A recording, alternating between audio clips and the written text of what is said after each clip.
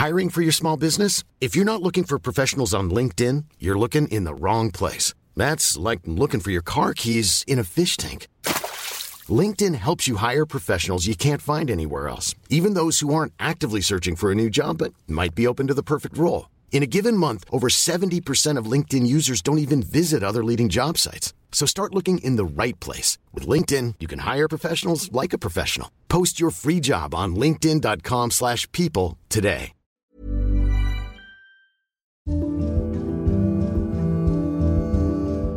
In 1999, Goldman Sachs, the most revered firm on Wall Street, went public. And almost immediately, it started impressing investors. The last record was set in the second quarter of the year 2000, which, as we all remember, was right when the Nasdaq hit its peak and then crashed.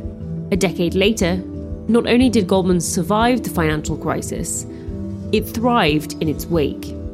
In 2009, the year after rivals Bear Stearns and Lehman Brothers collapsed into insolvency, Goldman posted its largest ever profit. Just 1 month after paying back $10 billion in federal bailout money, Goldman Sachs reports a blowout quarter. CNNMoney.com's Poppy Harlow is joining us live from New York with the latest. Pretty impressive, right? I mean, $3.4 billion, nothing to laugh at. I mean, serious profit here for Goldman Sachs in the second quarter on revenue of $13.8 billion. The numbers better than even... It left investors asking one question. Aaron, is it possible that Goldman Sachs is really that much better than every other firm on Wall Street?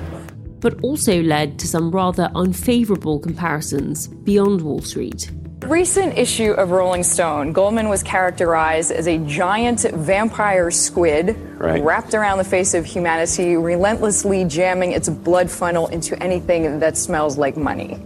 That vision of Goldman might be the one that many still have. But those who've been paying closer attention over the last decade have seen it slip behind its rivals and tried to expand into new businesses with mixed success. All this culminated in Goldman booking one of its worst quarterly results for a decade in January. Goldman Sachs reported a staggering 69% drop in fourth quarter profits on Tuesday.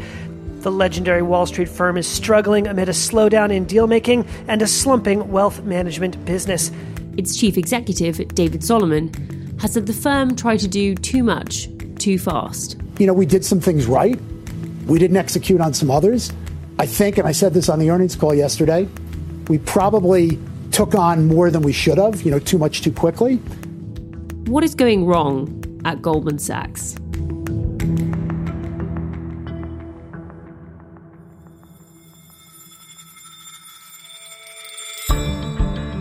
You're listening to Money Talks from The Economist, our weekly podcast on the markets, the economy, and the world of business.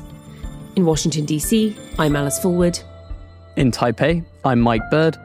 In Morzine, I'm Tom Lee Devlin. And in today's show, the humbling of Goldman Sachs. First, we'll go back in time to examine the backdrop to Goldman's rise. We have had a bad banking situation. Some of our bankers have shown themselves either incompetent or dishonest in their handling of the people's funds. Then, we will explore where things started to go wrong. The politicians, the regulators, introduced a lot of different reforms, which were really a direct attack on Goldman's business model. And finally, we will look at how the firm is viewed now. This storied, famous firm with its own mythology and legends, that culture and reputation is something that is at odds with the very mediocre pedestrian and humdrum valuation.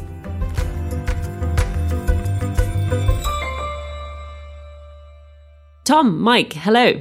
Hey, Alice. Hello. Mike, what are you up to in Taipei? Just dropping in, sort of doing my job, hanging out, talking to people, eating fried chicken and beef noodles and stuff like that. But never mind that. I want to know what Tom is doing in France. Well, I'm actually here on holiday skiing. But, recording Money Talks with you both, it's highlight of my week and wouldn't miss it. I'm very envious of the skiing bit, of course, rather than the very diligent working on your holiday bit. See, working from the slopes is a real upgrade to working from home, if only because the raclette is better. Yes, at this point, I think I might be more cheese than man, Mike. But anyway, we're here to discuss the excellent piece that you wrote, Alice, which was actually the cover story of last week's paper with the headline of Goldman Sags. Yes, that's right. At one point, we actually considered the tagline Goldman Sucks, which we decided was a little too puerile in the end. And listeners would already know that if they got our brilliant newsletter cover story, which dives into the process of how we decide what the cover image and the tagline should be. But I want to start off this episode with a little behind the scenes stuff too, by talking about how and why we decided to run this story on Goldman Sachs now. I started covering Wall Street at the start of 2019, so it was just a couple of months after David Solomon had taken over as the CEO of Goldman Sachs. There was a brilliant Business Week cover that I remember that had the tag change at the top, and it displayed Lloyd Blankfein, who is the outgoing CEO, and David Solomon, who was going to replace him, displayed their bald heads from the eyebrows up next to one another, which was very clever. And in January 2018, the market capitalization of Morgan Stanley, for the first time post-crisis, after 12 years in second place, had eclipsed that of Goldman Sachs. And we described this event as a parable of post-crisis finance. So a victory for the idea that stable businesses like wealth management, which Morgan Stanley had expanded into, were in, and the sexy but volatile ones, which were Goldman's bread and butter, like trading desks and trading businesses, were out. And at the time, Goldman was under something of a cloud because of the 1MDB scandal, in which it had issued billions of dollars worth of bonds for the Malaysian government, and the proceeds had all vanished.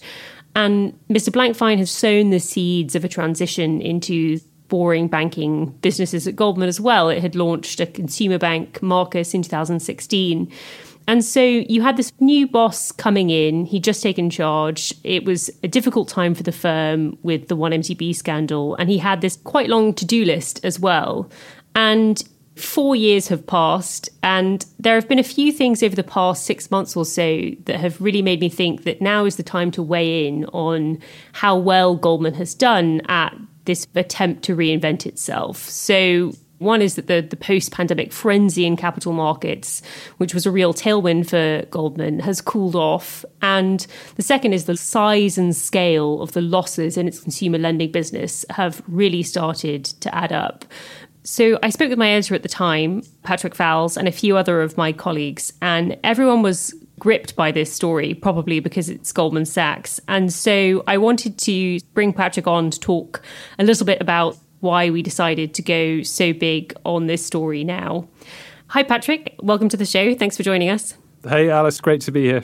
So, Patrick, what was it that made you think that now was a sort of interesting time to take a long look at Goldman Sachs?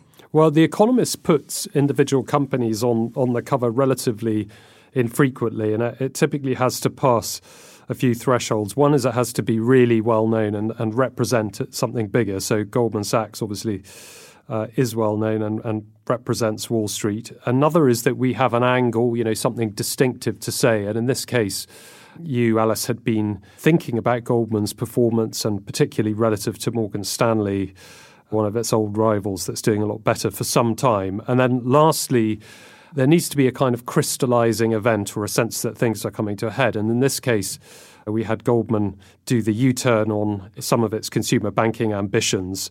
And then we also had a bad set of results from the company. And I think when that came together, as well as hearing a lot of people we speak to wonder and ask questions about Goldman and want to discuss it with us, it's usually a sign that a story is hot to trot. And Alice, tell me, what kind of response have you had from your sources and people you talked to about the Goldman piece you did? It certainly has solicited a lot of feedback from my sources or readers and people that I talk to. There seems to be something irresistible to Goldman's sort of competitors or people that follow the firm closely about it being in a difficult position. And so a lot of the feedback I've had has been reveling in Goldman's misfortune, people saying that what we wrote was sort of true, but also kind of brutal. And certainly more so than usual with the story, people have reached out to give that kind of feedback. What about you? Have you noticed any interesting stuff in our letter bag or on social media or anywhere? Well, yeah, we've had quite a lot of comments on social media, and including a few, and I should add, in Goldman's favour, saying it's still the place bright young things want to work at. And the thing that struck me is I've had several text messages from former Goldmanites who I know who tend to watch their former employer closely and have enjoyed the coverage and felt that it has crystallised something they might have been thinking, including a message from someone who said, the thing about the Goldman people I meet is they're so full of themselves, and they really enjoyed seeing us do something of a critique of the company, hopefully a rational and balanced critique too. To start understanding the change at Goldman Sachs, it is important to understand where the firm came from. So I've been looking into its origin story.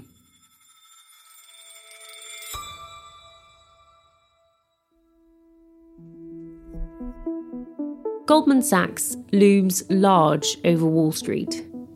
The firm can trace its roots to 1869 and to Marcus Goldman, a Bavarian immigrant who set up shop selling promissory notes, an early version of commercial paper or short-term corporate debt, from a basement office on Pine Street in downtown Manhattan. In 1882, his son-in-law, Samuel Sachs, joined him, and 3 years later, so did his son, Henry Goldman. Marcus Goldman's solo enterprise became a partnership with a new name, Goldman, Sachs & Co. The firm expanded. It opened offices across America and in Europe. It joined the New York Stock Exchange and started taking companies like Merck and General Foods public.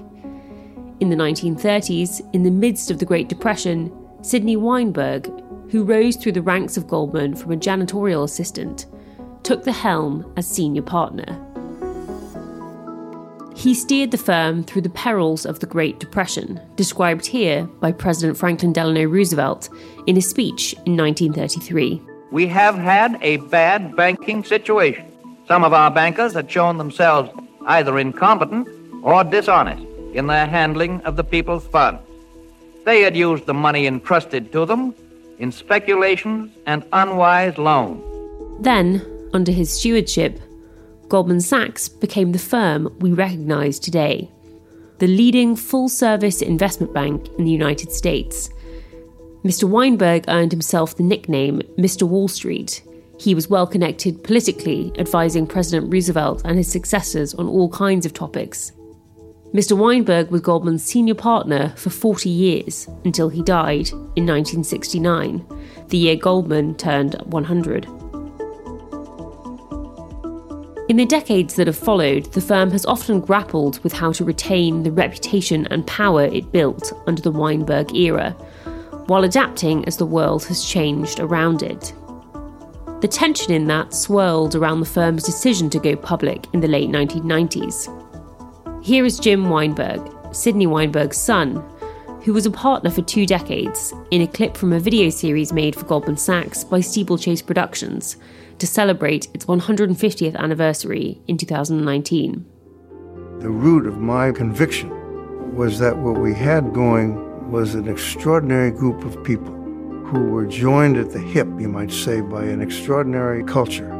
And the private nature of the business, the partnership, impelled us all to work together.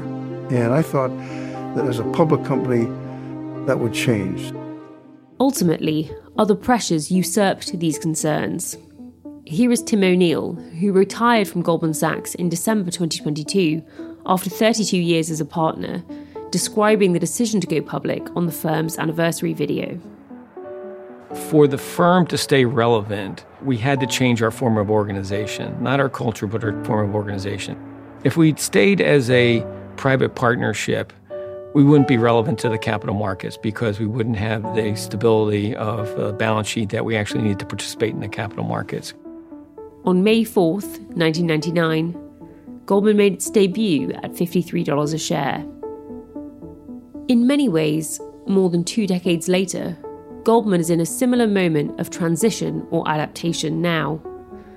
The ways in which the world has changed after the financial crisis have crimped the profitability and allure of many investment banking and trading activities, and so Goldman has pushed into other businesses. It has also become more transparent. Even though Goldman went public, the firm divulged little information to outsiders.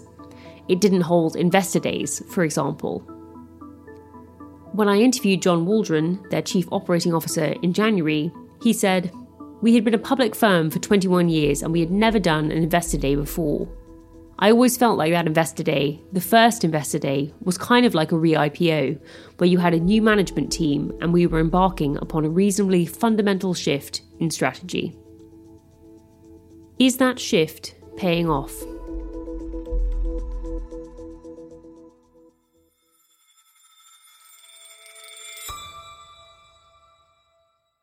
So, Alice, it sounds like the decision to do an investor day was intended to be a bit of a reset, but has it worked? Yeah, it's interesting. In the heyday of Goldman, it didn't really have to bother with this kind of grovelling to its shareholders because they were just so grateful to have a piece of the action. But a decade of post-crisis stagnation elapsed and it had stepped down from that pedestal a bit. In some ways, it has paid off, and in others, it's gone pretty spectacularly wrong. But we will hear a bit more on that in a minute. On the topic of adaptation more broadly, there's an excellent long piece in the paper this week on reindustrializing America. I know Charlotte Howard, our colleague who wrote the piece, has spent months examining the big bets that the Biden administration has taken to decarbonize, to revive domestic manufacturing and bolster national security. And I, for one, am very much looking forward to reading the piece. Yeah, I've been obsessing over the whole Adani story this week. If you're just catching up with this is the story about Hindenburg, short seller, doing a big report on Adani and these huge share price collapses in Adani's many, many Indian companies. It's a really fascinating story, and I think the sort of consequences of this, given that he's Asia's richest man and, you know, an enormous figure in the Indian both business and political scenes. Yeah, very excited to see what we've got on that. To read all of our coverage of Adani and also Charlotte's excellent piece, you will need to be a subscriber to The Economist. Listeners can get a great introductory offer at economist.com/podcast offer. And that link is in the notes to this episode.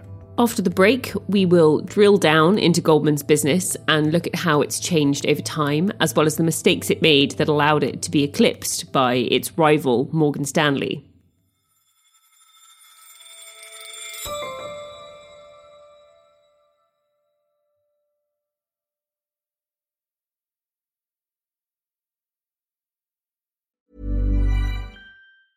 Many of us have those stubborn pounds that seem impossible to lose, no matter how good we eat or how hard we work out. My solution is PlushCare.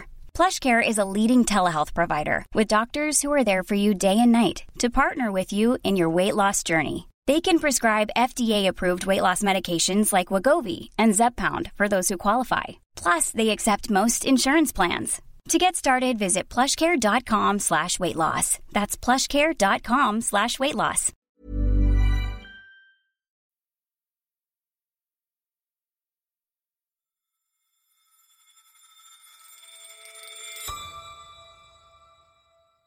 Before the break, we took a walk through Goldman's 154-year history and heard how it came to be revered on Wall Street. But now I want to dig into how it fell behind some of its peers like Morgan Stanley. To do that, I spoke to Stephen Chubak, Managing Director and Senior Analyst with Wolfe Research.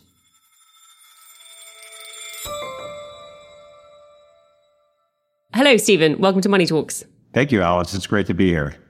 So you've been covering Goldman Sachs since before the financial crisis, and we're looking at that firm during that time. Back when you started covering Goldman, what was your perception of the firm? How was it viewed on Wall Street? Goldman at the time was viewed as like the premier pure play investment bank. It really had best in class traditional investment banking in areas like M&A, ECM, DCM, had leading market share on the trading side. Essentially, they were perceived to be the smartest guys in the room as related to the traditional investment banking activities. And it did result in best-in-class returns, which they delivered pretty consistently. It also meant that they were able to trade or garner a premium valuation relative to some of their peers because they were growing faster, because they were taking more market share. And if there was a secret sauce that Goldman had for achieving that kind of reputation and success, What do you think it was? It's really twofold. I would say that Goldman's reputation was being best in class in terms of risk management, and you certainly saw them showcase that during the financial crisis, where despite lacking a strong funding or deposit base, we're still able to navigate what was an extraordinarily challenging and really unprecedented period for financial companies. But it really is a business where human capital matters. And so the quality of the folks, the level of talent that you have at the firm is really critical in trying to differentiate. Ultimately, it's about what's your competitive advantage, what's your informational advantage, and the quality or the caliber of the folks that can prosecute that to ensure that you can continue to gain market share.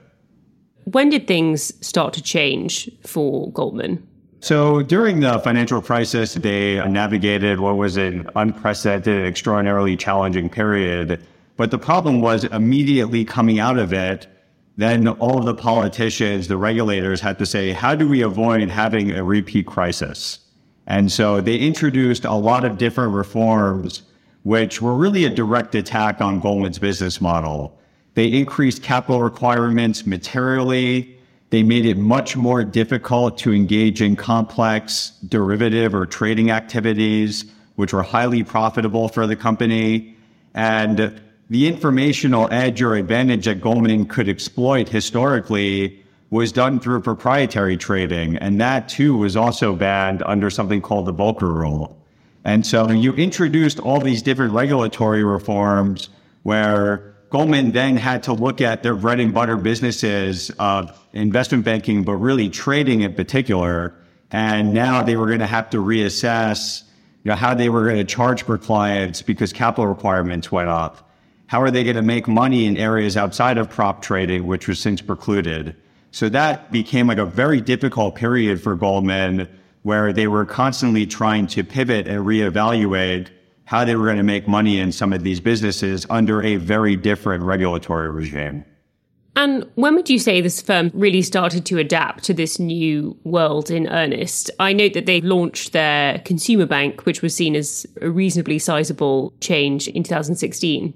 So initially, Goldman tried to stick to their knitting, didn't make any substantive or significant changes to the business model, but ultimately the returns were continually coming under more and more pressure.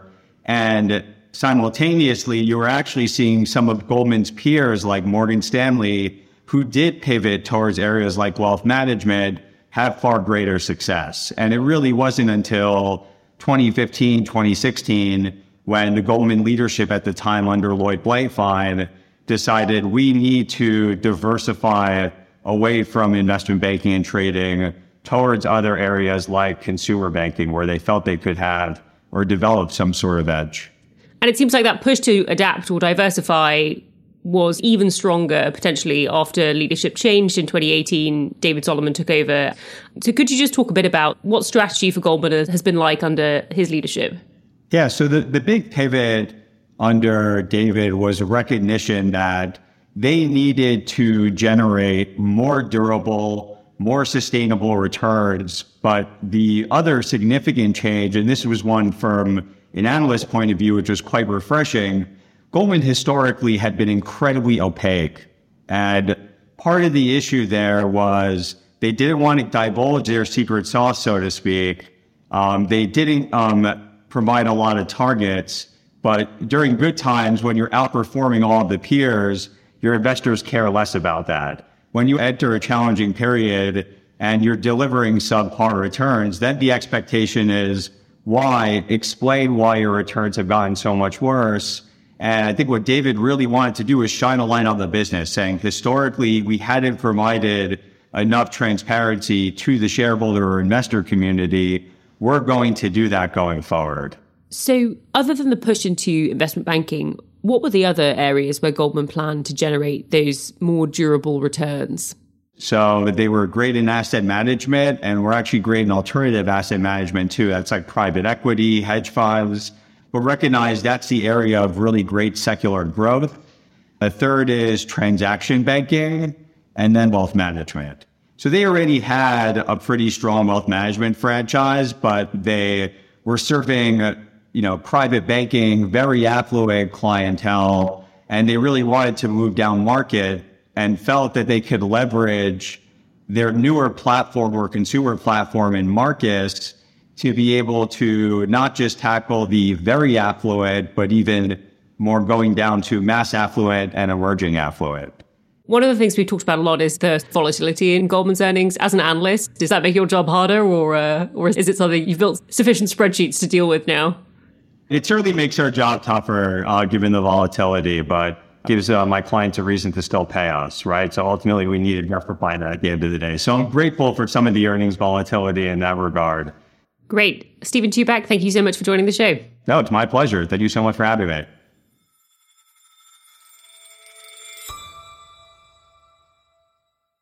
I'm back with the economist Patrick Fowles now. Patrick, thank you for sticking around. What do you make of Goldman's efforts to reinvent itself? Well, the judgment I think our coverage and your piece reached, I think, is ultimately nuanced in the sense that here was a firm that after the financial crisis kind of did too little to change and was really betting that ultimately its old business would come back. And it's true that in the last 4 years under a new CEO, it has tried to push harder on diversification, but also the kind of reality is those efforts to diversify have not really worked particularly well. So you're left looking at the core business of Goldman Sachs, and there they have taken market share. It remains a very strong business in M&A advising and trading of securities. But the profitability overall of that business is very, very up and down. And the company rightly points out it's been okay on average over the last few years, and also that the share price has caught up and regained some of the relative underperformance in the years after the financial crisis. But the reality is investors are still ascribing a really quite low humdrum valuation to Goldman Sachs. And that doesn't mean the company is in huge trouble yet, but it does suggest that this storied, famous firm with its own mythology and legends, that culture and reputation is something that is at odds with the very mediocre, pedestrian and humdrum valuation that the business is given. And I think that is ultimately the tension that your work has brought out, and the tension ultimately that David Solomon, the boss of Goldman Sachs, and the other people running the company are grappling with. Yeah, I agree. As you say, it was a nuanced position we came out in because its core businesses have done very well and they have done better under David Solomon. It's really relative to the sort of adaptation that Morgan Stanley has managed to achieve and the relative performance of its consumer lending business, which has really done quite poorly compared to sort of basically any consumer bank you want to compare it to. You know, people who've been doing this for decades, consumer lending startups who've not been doing it for very long. And their U-turn on that business is obviously embarrassing. Do you think there are any lessons that we can take from Goldman's potential fall from the pinnacle of finance for the industry more broadly? You know, what are the sort of bigger implications of this? Well, I think there are some business model lessons, and then there's a kind of cultural lesson. And the business model lessons are, some of them are obvious, some less so. I mean, the first is just that the regulation that came in place after the financial crisis, the capital rules, have made the old Wall Street business structurally less profitable. And that's really clear and means even the best company, arguably, at doing trading and M&A advisory, or one of the top firms, really struggles to generate superior returns for its owners. Another lesson is just how globalization has crimped the ambitions of these firms, or deglobalization, I should say, in the sense that in the glory years, particularly in the run-up to the financial crisis, expanding globally gave them a huge runway. They conquered Europe and then they were expanding in Asia, whereas now there's much less growth opportunity there, and local firms in big new markets like China and India have got a lot more powerful. And then I think the last business model lesson is just that competing in these new digital markets is much harder than you think. So Goldman Sachs, with all of the resources, the brain power, the experience, has found it really difficult to grow a big fintech business, a kind of digital banking business. And that's because the economics of that do tend to favour the big tech platforms in their various incarnations. And it's just not so straightforward for traditional businesses to waltz in there. But I think the kind of other lesson, which is kind of cultural, is about the kind of hubris and kind of culture of talking oneself up that is still obviously a big part of Wall Street. And I think in this case, Goldman, which kind of exemplified some of those characteristics, it's been quite unhelpful because it's meant the company, I don't think, has really gone through a stern self-examination of how it's going to adapt to some of those business model changes. Yes, I agree. It feels as though the sort of heydays of Goldman Sachs, they were so dominant and so pleased with themselves about that it really has taken them much, much longer to acknowledge and realize that the world has changed. And this actually led to sort of one of our readers saying that they should probably seek out their M&A banker's own advice. And they think they're so good at telling other firms how to run themselves, they should have looked harder at themselves as well, which was quite a nice idea. Patrick, thank you so much for joining the show. Thanks for having me, Alice.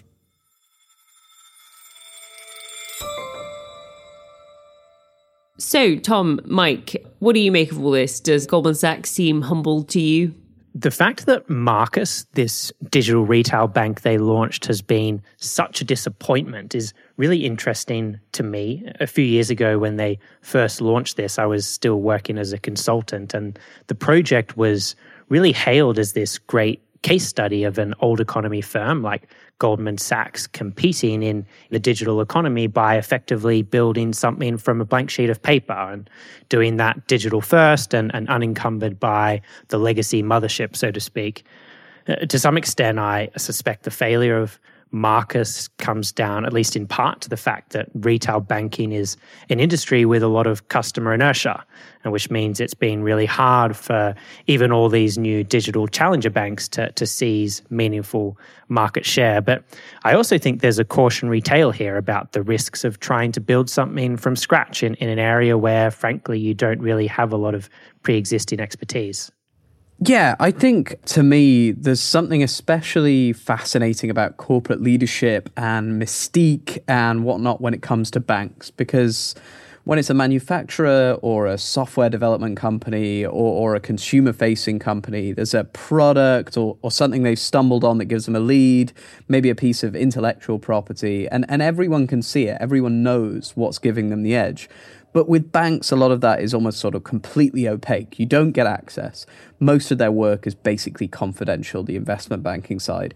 You get these reputations built up, and that's important because, you're trying to procure talented people into the bank, and this is a sort of self-fulfilling cycle where you build up a sort of vibe around an institution like Goldman Sachs. And that means in banking, you do see these incredible falls from grace. For me, a sort of Asia-focused example, if you go back to 1989, 4 of the largest 5 companies in the world by market cap were Japanese banks. These days, MUFG, Japan's largest bank, which itself is a merged entity made up of what were once much larger banks, it doesn't even make it into the top 100 globally. The mystique is gone. Nobody cares what the Japanese banks are doing anymore except me. So Goldman certainly hasn't got to that level yet. But you never really know with banks because, again, so much of it is sort of opaque, so much of it is hidden. And what about you, Alice? You have presumably thought about this far too much over recent months. I get into a bit of a fugue state coming out of writing a briefing. What are your thoughts? The fugue state means no thoughts. No, I'm joking. I agree with you on that sort of, it's all reputation and mystique. It obviously sounds very trite when the leaders of a company say that it's sort of all the people that they employ, but it really is with something like M&A banking or advisory services. So Goldman has gone through this period of stagnation. It's trying to adapt. Its market cap has been eclipsed by that of its old rival, which has done a better job of doing that. But as of now, it sort of still retains its best-in-class or number one positions in a lot of the things that you really think of as the bread and butter for Goldman. So things like the M&A advisory, various other investment banking league table metrics. So the question really is, do some of these mishaps in the consumer bank, Does the fact that this sort of rival has had a better strategy and eclipsed them mean that they're going to lose out on being able to attract the very best talent to work for them in favour of going to some other firms? And will eventually their sort of mishaps in the new things they've tried to do and the ways they've tried to adapt ultimately affect the real bread and butter for Goldman? And it is a sort of big unanswered question because it really hasn't so far, but it's easy to see this logical argument as to sort of why it might. And I do know a few people who've been applying for investment banking internships later in their career, you know, post-MBA ones, and they're applying to both Morgan Stanley and Goldman Sachs. It's much more of a toss-up leaning Morgan Stanley than I think it would have been in 2009 or any time before that. So it's interesting. I think we'll have to wait and see. So I guess I'd count Goldman down, but not out. With that, shall we pivot to our stats of the week? Yes, absolutely. I will go first, and my statistic of the week is a negative 31.4%.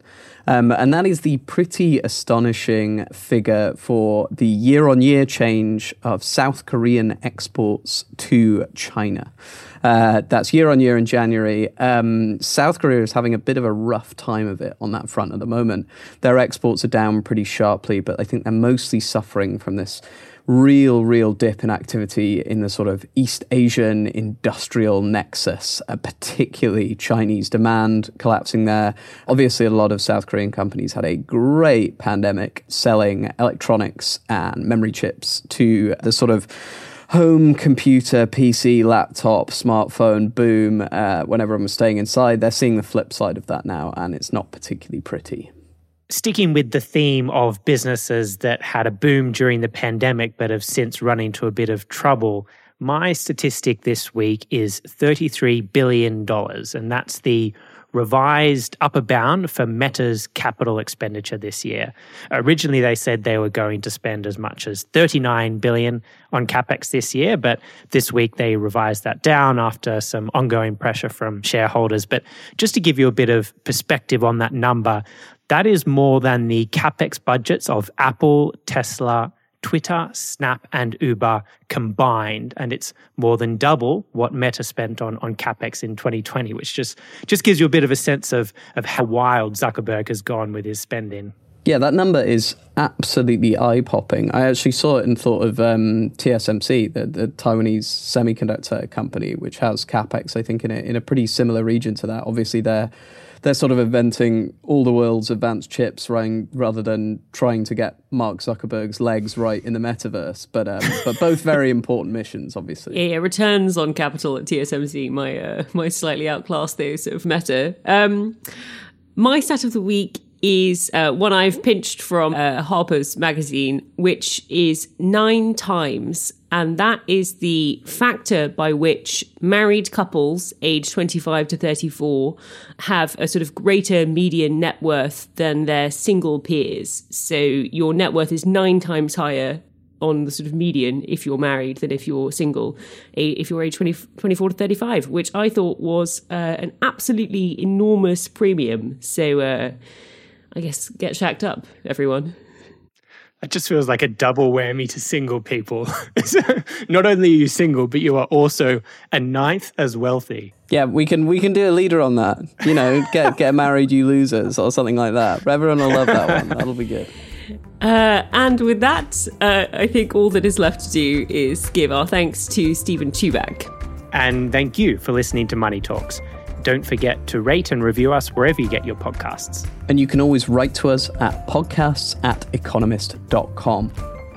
Today's show was produced by Dan Asher and Marie Keyworth. Our sound engineer is Ting Lee Lim. And the executive producer is Marguerite Howell. I'm Alice Forward. I'm Tom Lee Devlin. I'm Mike Bird. And this is The Economist.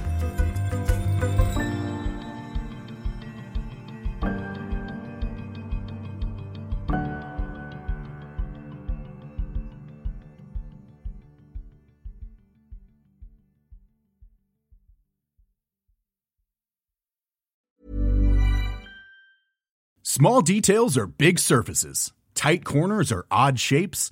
Flat, rounded, textured, or tall. Whatever your next project, there's a spray paint pattern that's just right.